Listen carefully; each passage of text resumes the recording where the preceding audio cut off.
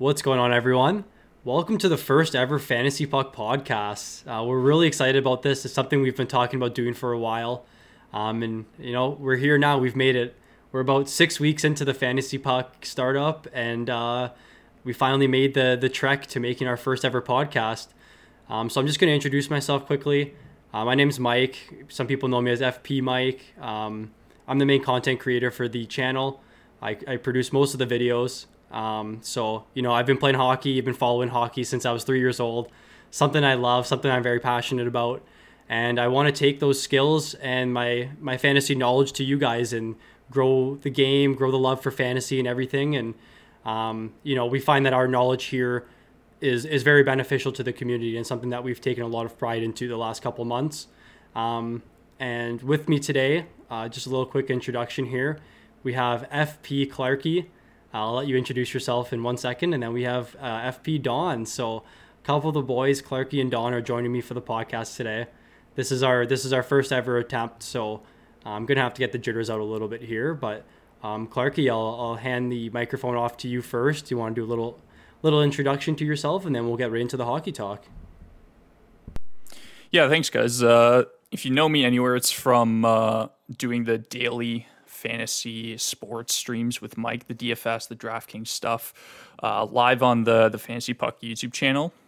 We do those every day together, so that's where you would primarily know me from. I'm also in the Discord as FP Charlton. It'll probably be hard for you guys to keep tabs on my name as we progress along. A little inside joke there is Clarky is my nickname, so everybody calls me that. But you can call me pretty much whatever you want. But super excited to be on the podcast. I think we're going to get some good discussion in here. We've got some very knowledgeable hockey minds just in terms of like being able to follow analytics as well as just some good insight as well into different players and how the league is panning out, especially with this very bizarre year in the NHL. So I'll pass over to Don for his introduction. What's up, guys? I'm excited to be making my FantasyPuck, verbal debut. No one's really seen me or heard me before, so pretty exciting. Like Clarky and Mike, I've been a fan of hockey for my whole life. I probably got started into fantasy by doing fantasy baseball. Baseball and hockey are my two strengths, I'd say. I'm just really looking forward to sharing our knowledge and our opinions on hockey, which we love to do. Hopefully you guys can win some money, win some of your leagues. Not just because of us, but because you're learning from us as well. Looking forward to how this goes. Awesome. Happy to hear, guys. Yeah, Don making his debut. We're gonna give you your first lap. No one else is gonna be going on the ice here, and let you have your little rookie lap. But I think that's the biggest thing that we wanna stress is, we're here to help you guys. We're here to talk hockey. And there's just so much to talk about. The season started. I think it's better that we started now than, maybe a week or two ago. I think just because we have some games under our belt, we have some stuff to talk about, some big news to talk about. The league's moving fast. The days are flying by right now. It's pretty surreal.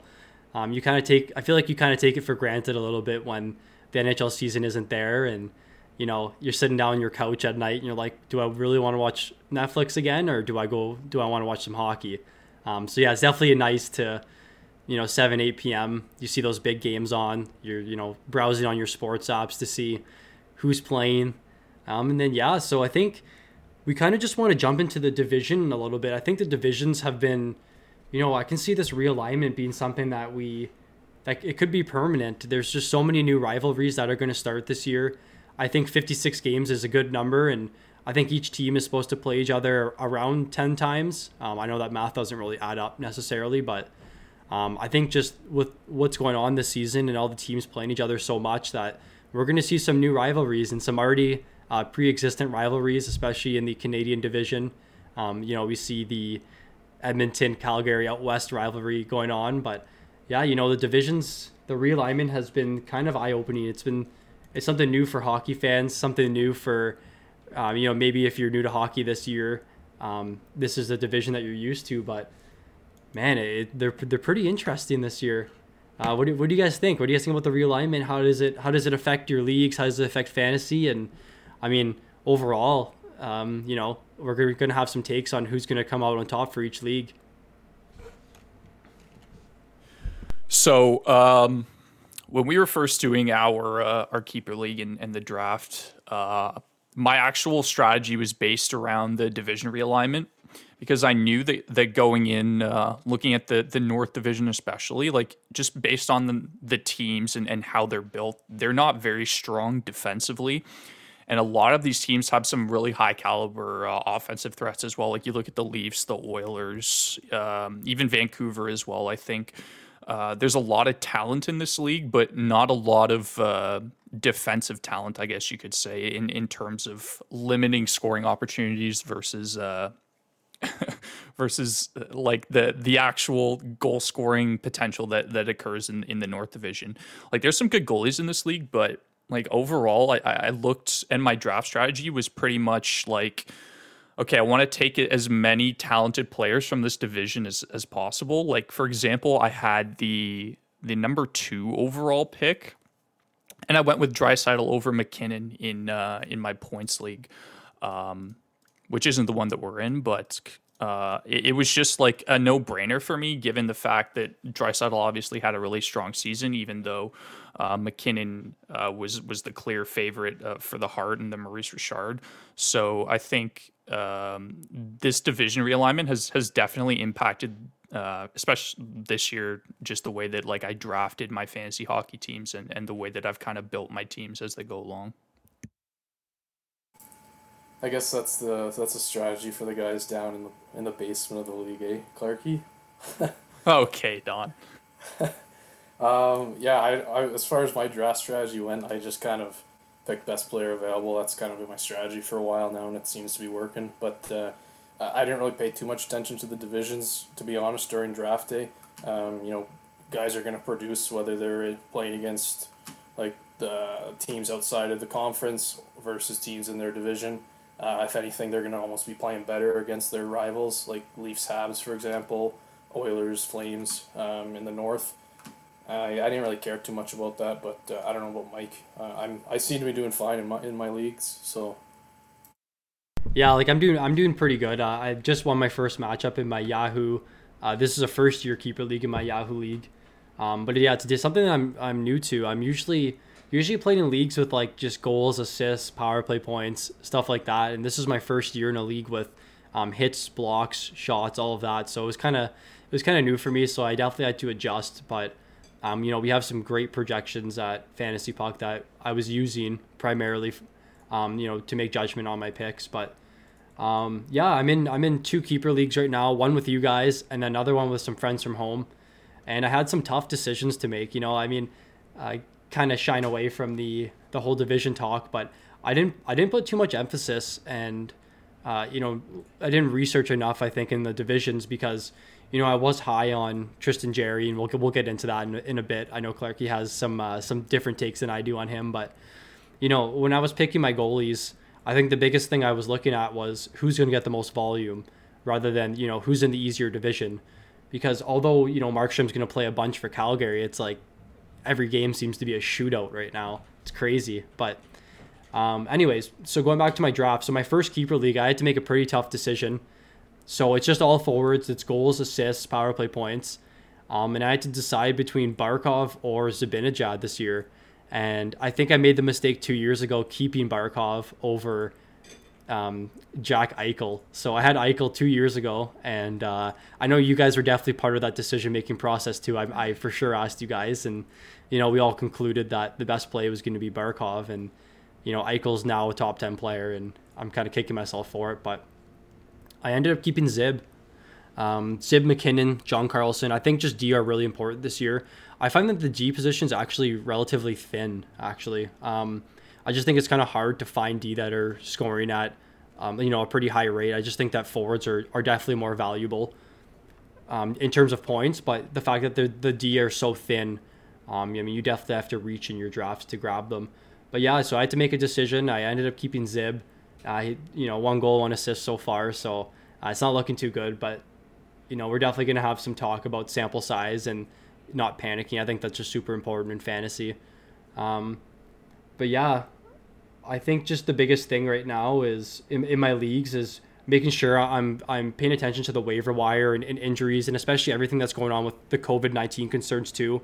We're seeing games getting postponed, and I don't know how that's going to work. Look, they're trying to jam 50 games in 100 days. I was reading or something, so it's getting pretty tough right now. But I think as the season progresses, we're going to see more players injured, and you're going to have to play. You're going to have to change your strategy up a little bit. I think you're going to really have to be looking at the waiver wire consistently.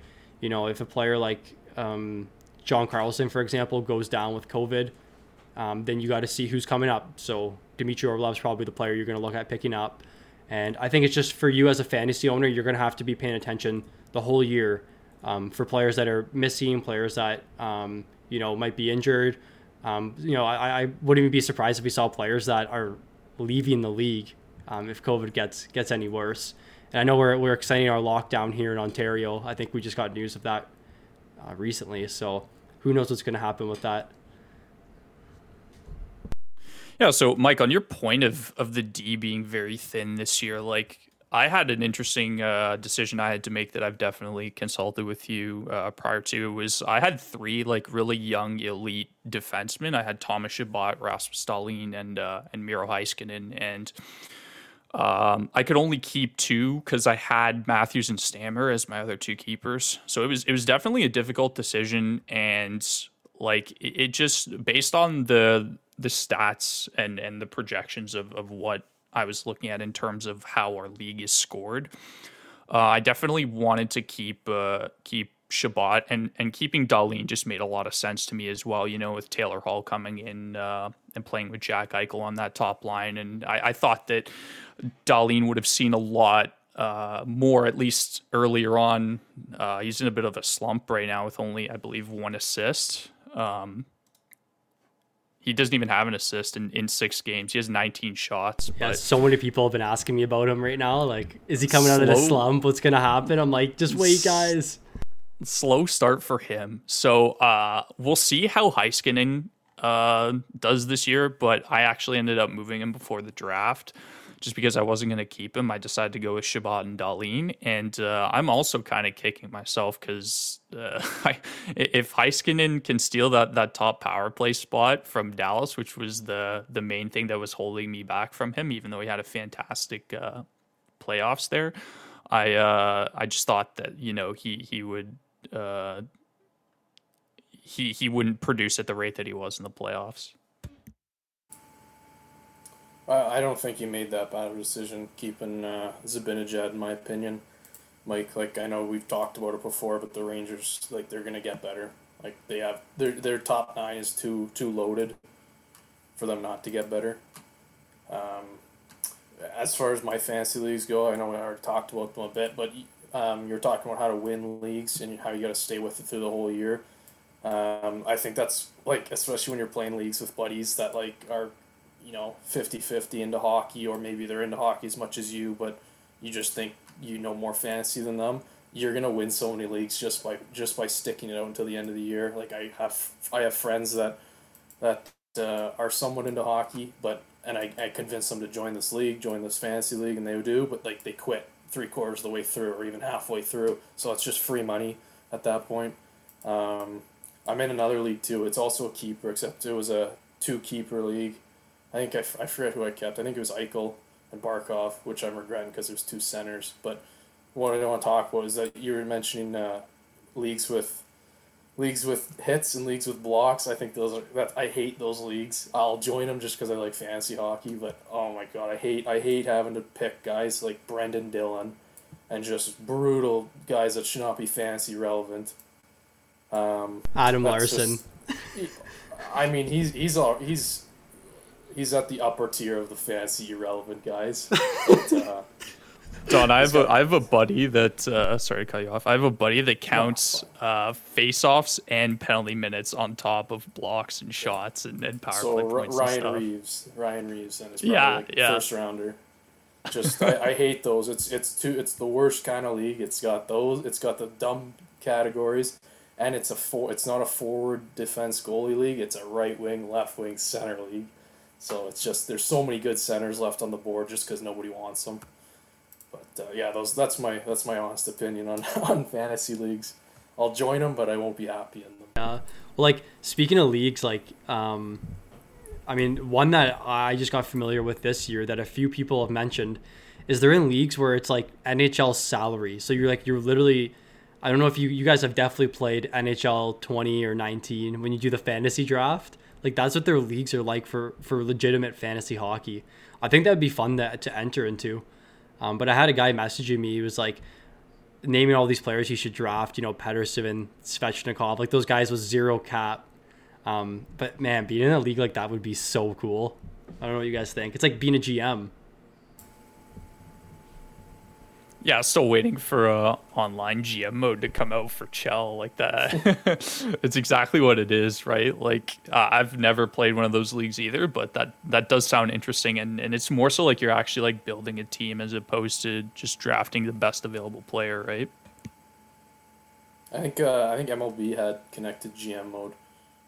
They might still have it. I just don't have a lot of friends that play it with me. It's mostly me on the PS4. A lot of Xbox friends, but I know me and a friend used to play connected MLB, and we wouldn't be managing the same team, but we'd manage two teams in one league. So it'd be pretty fun to like try and take players from other teams and compete against each other.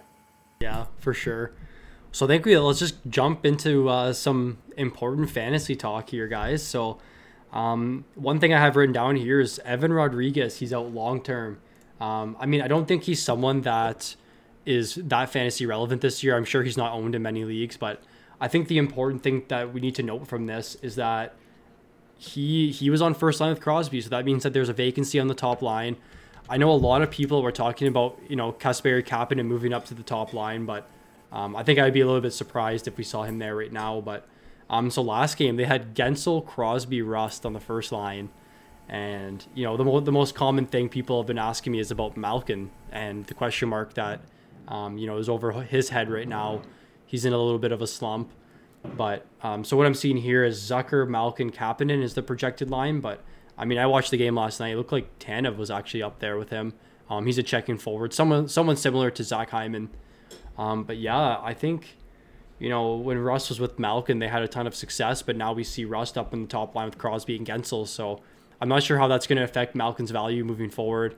I just think it's hard to kind of ignore Malkin given his success in his career. He was really good last year. I think he had 75 points in 59 games. He's a high shot volume guy, top power play.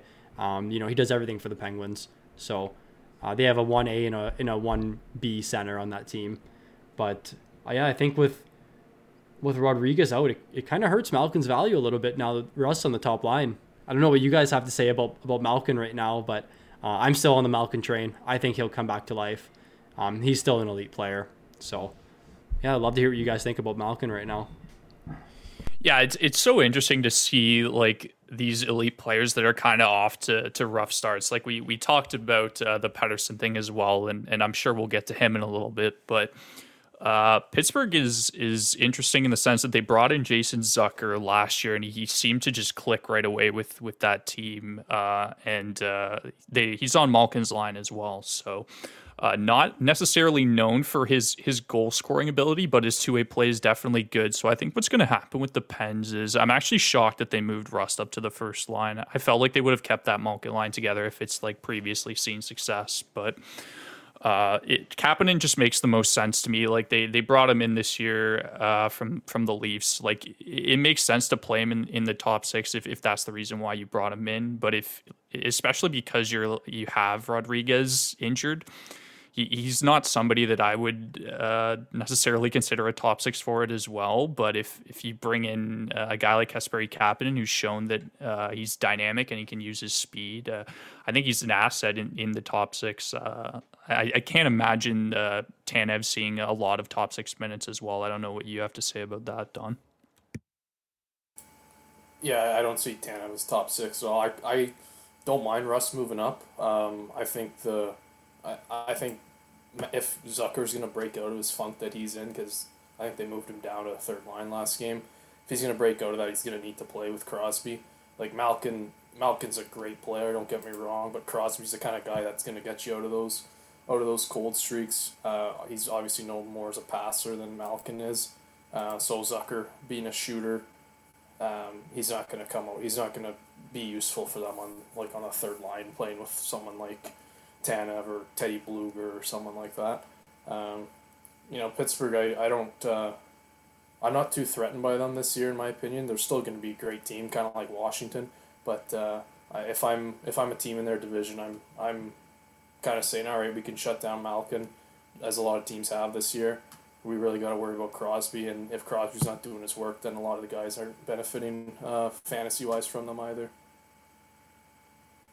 Yeah, I think Pittsburgh's kind of a sneaky team this year. I like them, but I know, Clarky, you had a different opinion than I did. We actually have a side bet going on right now with regards to Pittsburgh making the playoffs. So I'm on team Pittsburgh making the playoffs. I know you're not. But I just think that it's too hard to ignore the skill of Crosby and Malkin. Yeah, I get Crosby's 33, Malkin's 34, and that's fine. But I mean, they're both Hall of Fame players, and it's hard to take that away from them. I just think they're so skilled. But I mean, I definitely see your side with how good that division is. It's kind of, I mean, there's so many good playoff teams, and we talked about it a little bit today before the podcast. I think 5 of the 7 teams are playoff teams last year. I guess Pittsburgh technically wasn't because they did play in that play-in against Montreal, but I mean, Montreal was seed 16. So yeah, I think it's hard to count Pittsburgh out at this point. I'm on team Pittsburgh.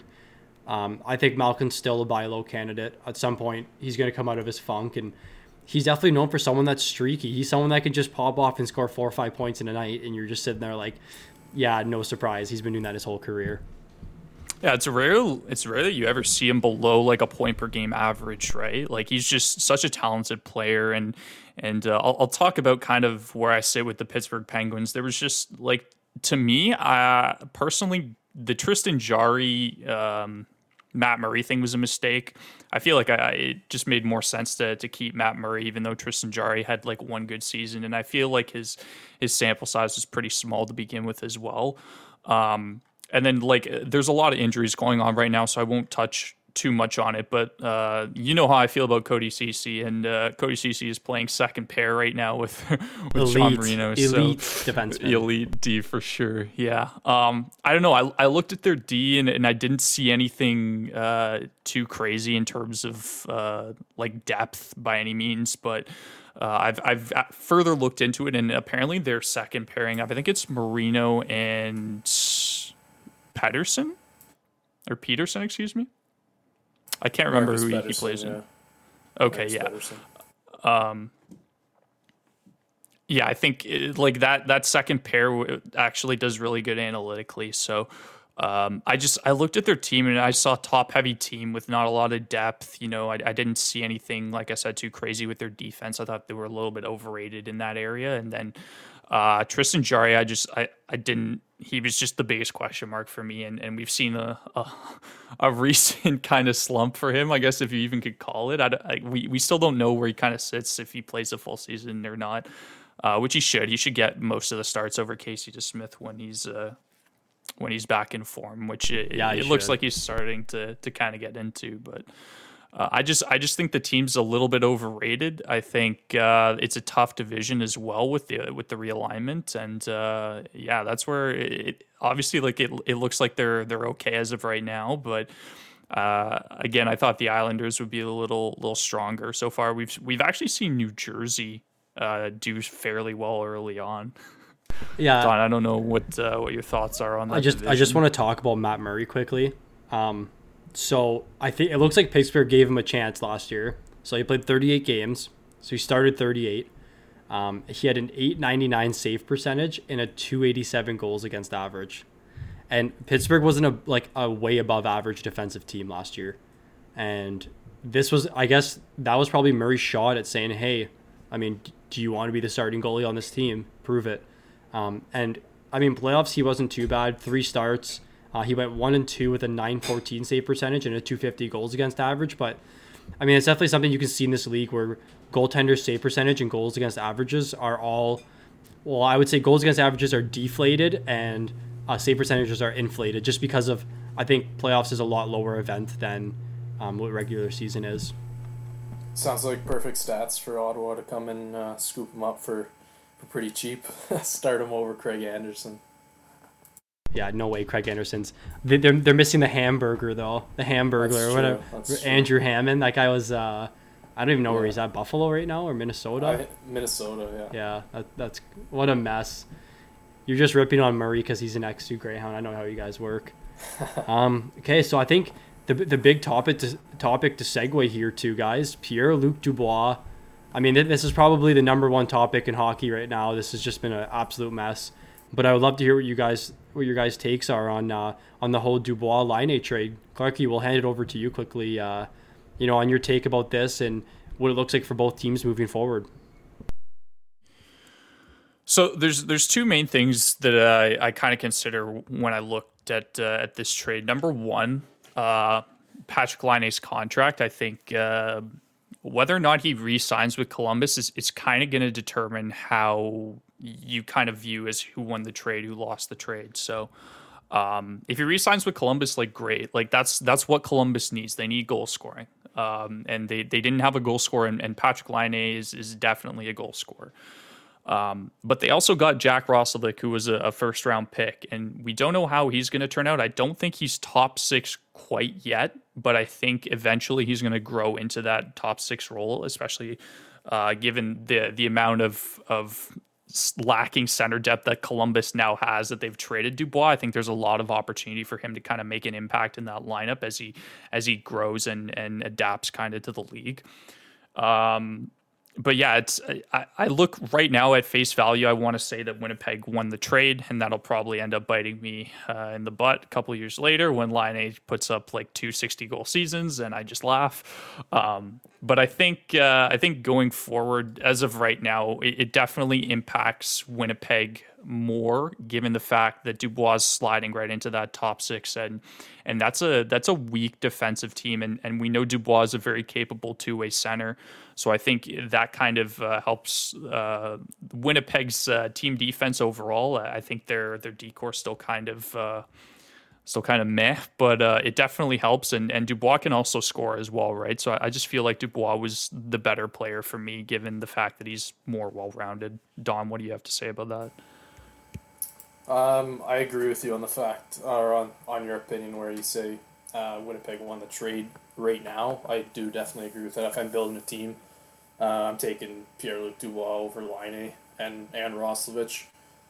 I mean, I've been reading a lot about people saying, oh, like Tortorella and Laine, they're not going to mesh well. Like, I can see that happening, but I think a lot of people only see the interview side of Tortorella, where he is, he's kind of a prick to the media. Like, there's no doubt about it. There's way too many sound bites from him on the TSN top 10s and whatnot of him just being a freak in the media. But aside from that, I think he's a really good coach. And Dubois had an interview with Sportsnet the other night just after he got traded, and he really only had good things to say about Torts. Like, the guy, he wants he wants the best for the players. That's what I think is hard to for people to see. I'm not going to pretend like I know Tortorella, but if you read a little bit into him, you'll see that outside of the game of hockey, him and his family do a ton for the community, a ton for the city, from where he's from, and for the team that he's in currently, as far as charity and foundations go. So this he's not a complete wacko that the media portrays him as and loves to portray him as. If Laine produces, I think Torts is going to like him because Columbus needs offense. So I can't see him not meshing well unless there becomes the attitude problem. The only attitude problem that I'd be concerned about is the kind of attitude that got him shipped out. So if you don't really like Winnipeg, I can't see you being a huge fan of the city of Columbus. Nothing against any Columbus natives, but one thing for Pierre-Luc Dubois and Laine is that when they come to this new team, they got what they wanted. They got out of the town. You got to smarten up as far as any sort of attitude issues. I'm sure the leaders in the locker room in Winnipeg, Wheeler, Scheifele, they're gonna smarten up Dubois if there's any sort of attitude issues. If there's any sort of just brutal play like we saw in that last shift of his career in Columbus, they're gonna smarten him up as the vets in Columbus will with Laine. So that's kind of my take on it. They're both gonna turn out well. I think they're gonna be happy with what they got. Yeah, like they're pretty proven at this point in their career.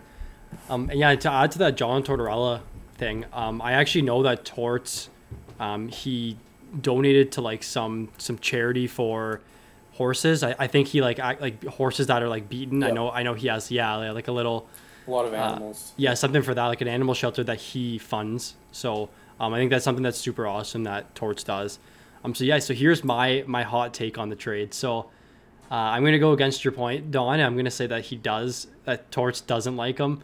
I know people have read about that Marion Gabrick tweet, something about that superstars just aren't meant to play for Torts, and I get it. He's a hard coach. He's defense first, all of that.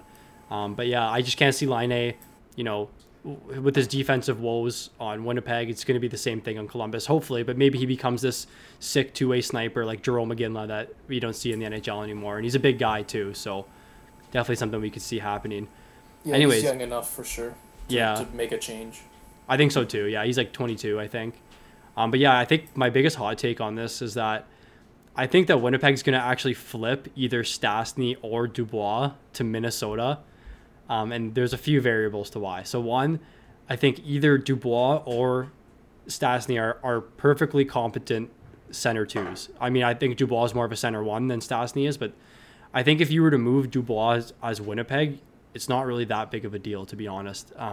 So I think you can easily move Dubois to Minnesota for one of their top 4D, whether it's Spurgeon, Dumba, Brodin, or Suter. I think Brodin's actually probably my favorite out of them, just given the contract. I think he's $6 million a year for the next 7 years, something like that. He was a 6th overall pick.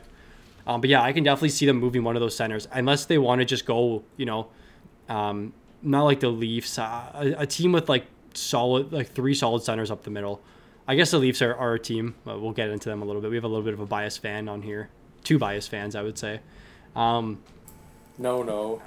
Don's a Jets fan. I don't know what you're talking about. Yeah, but I could definitely I'm a see. Leafs fan. I could definitely And see I'm them. a Habs fan, so. Oh yeah, huge Habs fans. Most exciting team in hockey right now. It's a good time to be a Habs fan. But yeah, I can definitely see them moving one of their 2 centers to Minnesota for one of their D. I just think, Winnipeg can't be having 2 offensive defensemen like Morrissey and Pionk. And then no defense to back them up. I saw Logan Stanley was playing a little bit last game. He's someone I liked from the OHL. I thought he was really good. But I just think that all in all, Winnipeg wins the trade. I feel like Roslovic is kind of a sleeper in that. He hasn't really seen any time as like a full-time NHL player in a top 6 role. So I would be curious to see that. But I think overall, yeah, Winnipeg wins the trade. And one player to watch in fantasy now, I think this is something that a lot of people have mentioned to me, something that I've kind of kept a close eye on. But I think the French Alexander Texier now moves up into a potential center 1 or center 2 role, depending on how they roll their lines. I don't think Domi is necessarily a center 1 guy at all. I also don't think Texier is, but I mean, given the void on their team now up the middle, I think Texier, steps into a better position, and hopefully he's still playing alongside Bjorkstrand, and he could be definitely a deep league or even a 12-team league fantasy pickup, depending on how deep your rosters are. Have you guys looked into Texier at all? So I haven't looked too much into Texier, but before we get into him, I want to go back to your point about the trade, Mike. About moving Dubois.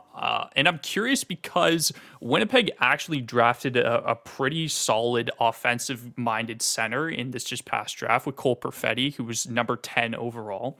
So I'm curious to see what you guys think about Dubois coming in and possibly moving a centerman, whether it's Stastny. Who would you be more, if you had to choose between a Dubois trade and a Perfetti trade, which one are you more inclined to move if you're Winnipeg? Because I don't think they're touching Scheifele. Obviously, he's a top 15 player in the league. I think he's only 27 as well. So if anything, it's probably Stastny that goes, but then who gets that top 6 role when Perfetti's kind of established himself a little bit, right? I want to hear what you guys say about this because I'm curious, and I was giving this a little bit of thought.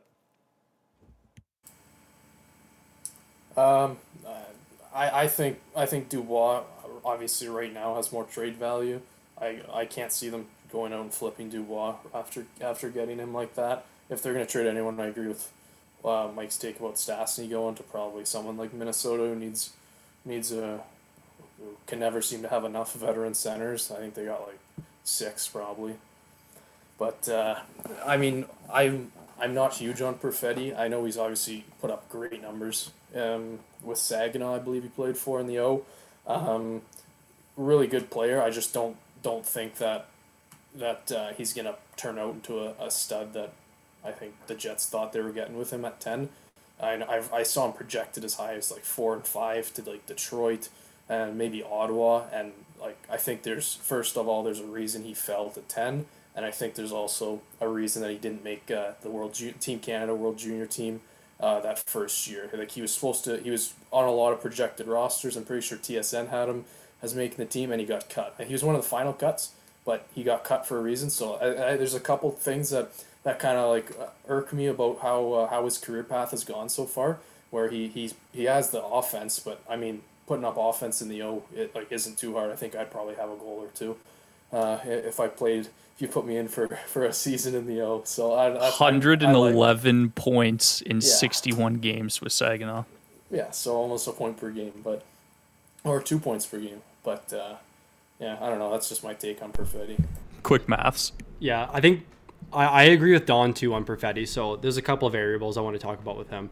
So one, he didn't smile one time when he got drafted. So I know I've read a little bit about how his family is super. I see you guys laughing at me right now. I know his family. I think his dad's a lawyer, or both his parents are judges or something like really intense job. So maybe that just plays a role in his personality where he's kind of more serious. But I think just the biggest thing we saw on draft day, and they were showing the live feeds from home, is that the parents were like, smiling, jumping up for joy, and then Perfetti gets drafted, and it's like, oh shit, I fell to 10. And I also saw Perfetti play against the Greyhounds when I was at home. I think it was 2 years ago. And I mean, this guy was projected to go top 5, and I'm watching the game. I'm like, which guy on the ice is projected to go top 5? I don't notice anyone out here right now. And I'm watching, and at the end of the game, I see Cole Perfetti. I'm like, oh, this is the guy. I think he only had like maybe an assist.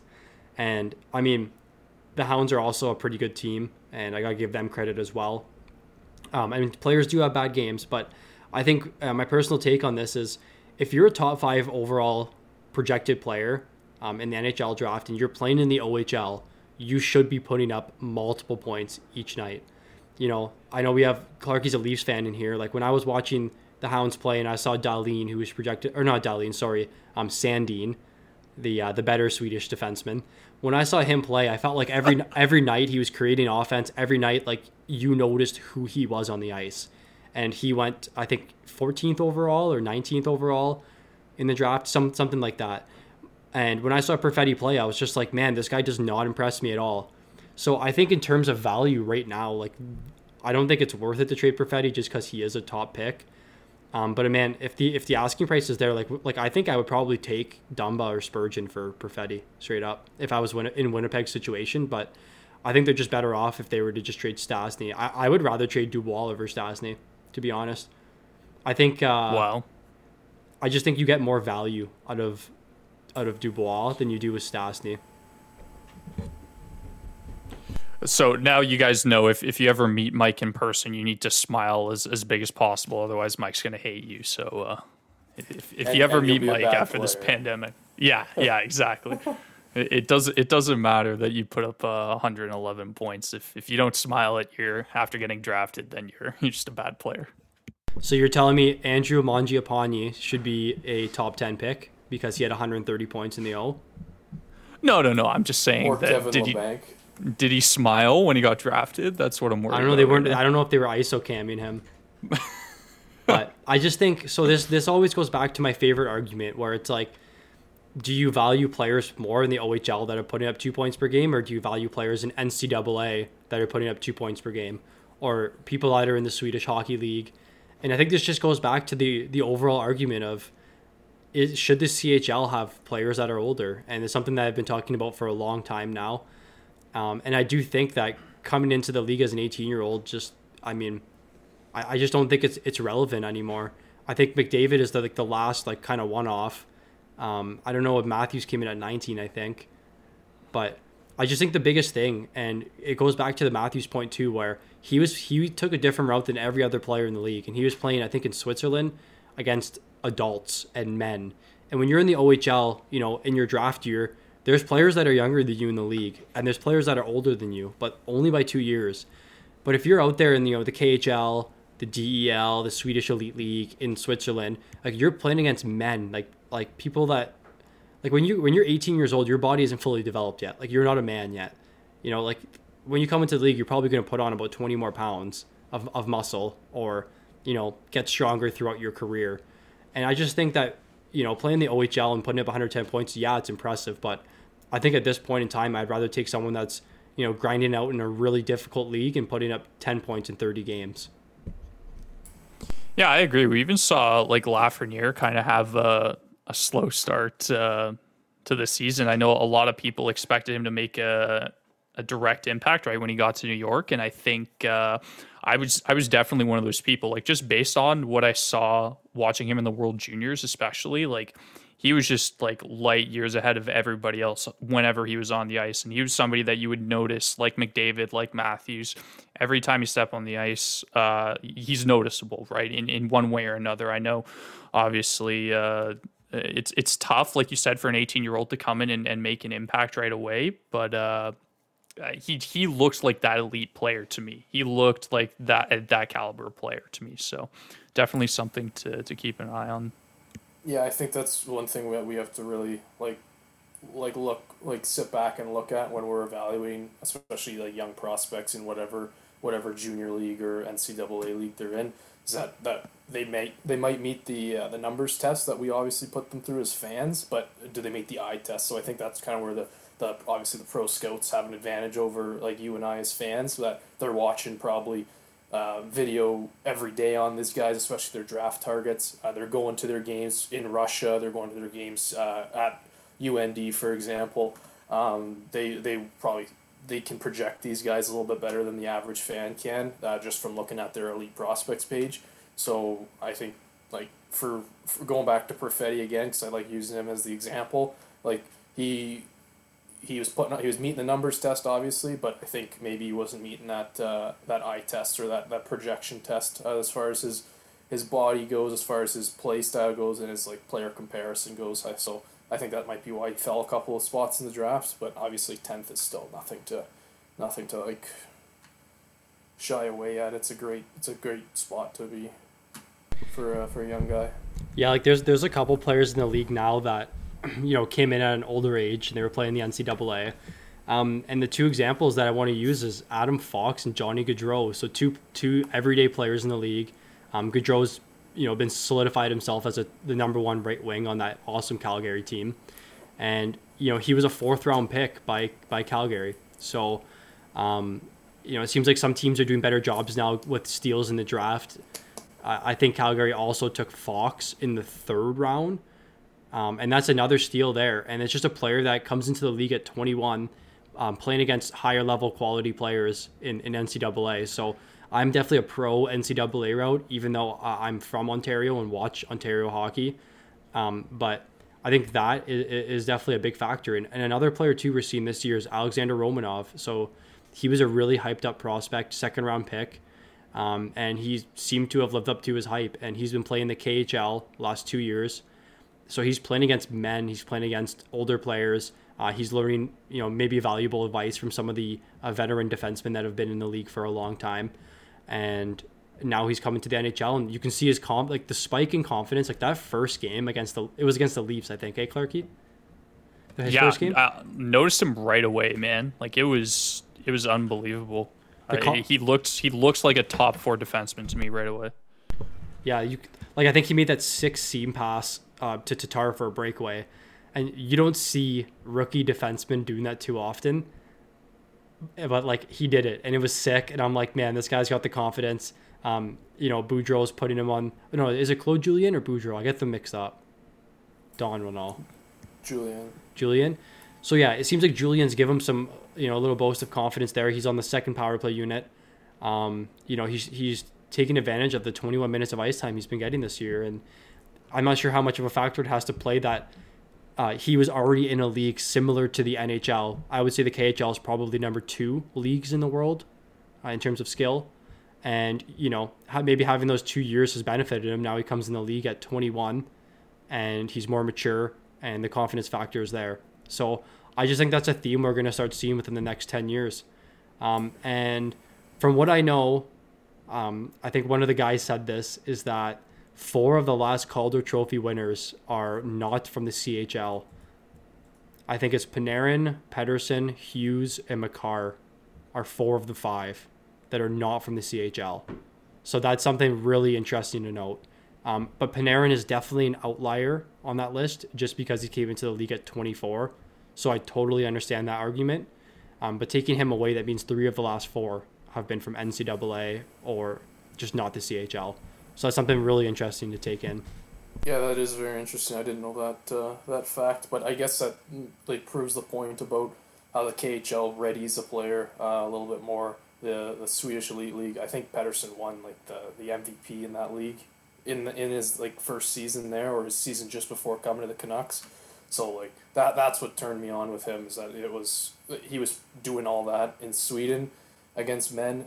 He's gonna it's gonna be brought over to the NHL.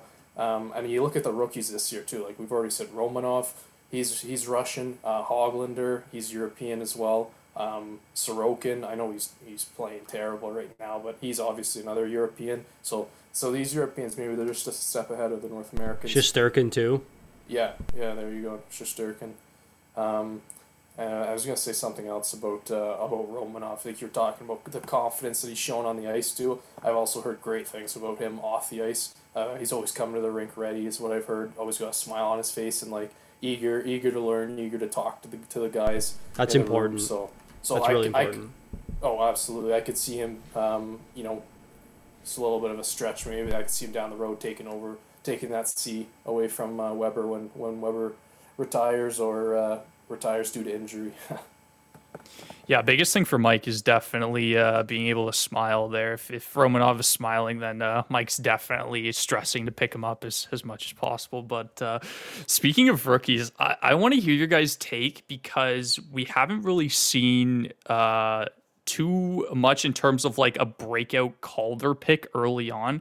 Who do you guys have as your Calder picks right now, just after the first couple games of the season? You seen anything you guys like or have any hot takes? Or are you gonna be mad at me if I say Ty Smith? I know I've been on him for a while. He's looked great so far, especially that last game he played. That would, if I had to make a dark horse pick, that would be mine. I'll listen to what Mike has to say, but I absolutely love that there's no clear-cut candidate right now. I know we're still early into the season, but I would say, the Senators have a couple nice guys with Batherson and Norris right now, who have both been playing the power play 1 role, playing the first line role. They're playing a bunch of minutes right now. And then they're in that really good division. And that's what we talked about earlier, where, it's kind of like the division of death, where each game is 5-4, 6-3, 7-3. And, if you're a rookie playing that division, you're going to have so much opportunity to score. Those teams in that division are just consistently giving up scoring chances, consistently allowing zone entries, giving up goals on the power play.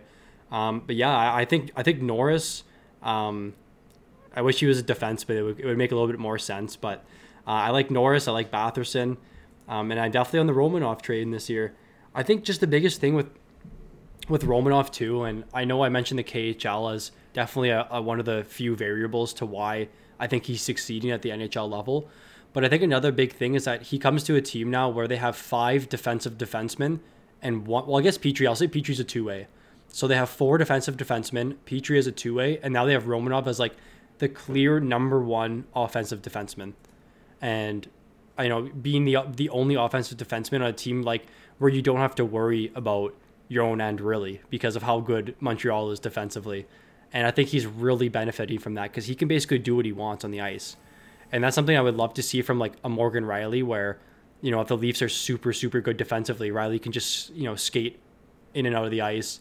And then if he gets walked by McDavid, he has his other D-man or the back-checking center coming back to take the puck from him. But I don't know. I think my Calder kind of, went off the train of thought there a little bit, but I just think that's another important variable to take in for Romanov. But yeah, Norris pick. Calder pick, Norris, Batherson. I like Romanov too. I'm just naming every rookie in the league, guys, and he's my Calder pick. Who's your take, Clarky? Nick Robertson? Man, you guys flame me for it all the time because I'm a Leafs fan and I'm super high on him this year. But the injury definitely sucked. I thought that he had a good opportunity to play top 6 minutes this year with the limited kind of support that the big four had in Joe Thornton playing on the top line. But actually, I'm gonna go with a hot take here. And this was a guy I was high on and that I actually drafted in our league initially, and then unfortunately he got injured and is still out kind of with an upper body injury. I don't know when he's expected to be back off the top of my head, but it's Marco Rossi with the Minnesota Wild. I think that he had the best opportunity to literally walk into a top 6 role with the Minnesota Wild, and unfortunately he got injured. I think he's often overlooked with the fact that he's undersized, and a lot of teams passed on him in the draft this year. So actually, he was my dark horse Calder pick early on. I think he's an incredible talent. I think if he was able to stay healthy, unfortunately, like I said, he's got that upper body injury right now. But I think he was a guy that just had a great opportunity to showcase himself. Him and Sutzler obviously were just like walking into top 6 roles right off the bat, right? So. We'll see how the injury pans out, but I think when he does come in to the NHL, he's going to make an impact right away. I think he's that talented of a player. I want to see Spencer Knight play this year. He was so good in World Juniors. He was unbelievable. He stole that game for the U.S. I'm still upset about that. Yeah, and Florida's current goalie tandem is well below average in the league right now. That's wild, man. With Bobrovsky still having like I'll call it a slow start, but it's continued over from last season, right, Don? He's 1-0. Is he actually? Slow start. He's had 1 game. Mike was making it out to I need to fact check my stuff. Mike was making it out to seem like he had like 7 goals scored against him in his debut. I'm pretty sure he led in 3, I want to say. I think they won like 5-3 or 6-3. We'll talk about this in podcast 5 about our take on Bobrovsky. Yeah, we'll see how it goes. That's what I said. He was a Vezina winner. He's had 1 bad year, and you guys are on the. I'm not on him, but I thought he was going to do well this year. I'm just being gullible again, listening to Mike. I like him at his value in drafts, and so I took him in a couple. Fair enough. I don't think that's a bad pick. I really don't. Better than taking Braden Holtby or Mark Giordano in your drafts. Tristan Jarry for sure. No, disagree. 100%. I still love my Tristan Jarry. Okay, guys, I think that's a little wrap for the first ever podcast. I definitely appreciate you guys coming on today as my guests and providing some definitely really insightful thoughts on the Dubois-Laine trade. We talked about divisions. We ran through some rookie candidates. I think just going more into the season, we're definitely going to be touching on more fantasy related stuff in terms of maybe sleeper picks, overperformers, underperformers.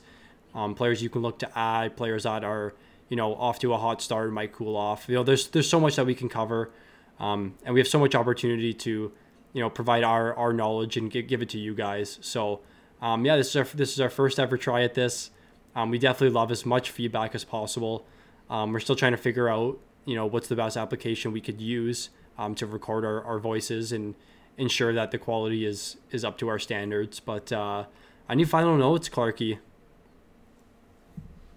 Yeah, I just think Mike kind of summed it up. Like this is the first go at the podcast. So if you guys want to see something specific or talk about anything in particular, we can definitely go over that. If you guys leave comments down below, like let us know what you guys want to hear from us. If you want it to be more fantasy hockey oriented, if you just want like general hockey talk, like we're here to please you guys as the Fantasy Puck team, and we talk about this all the time, right? So it's nice to kind of hear our takes and stuff. And I like actually being able to ask specific questions to Don and Mike and whoever's on the podcast. Like, I think we bring a lot of variety in terms of like hot takes and different opinions on stuff. So that's something that we'll try and continue going on through the year.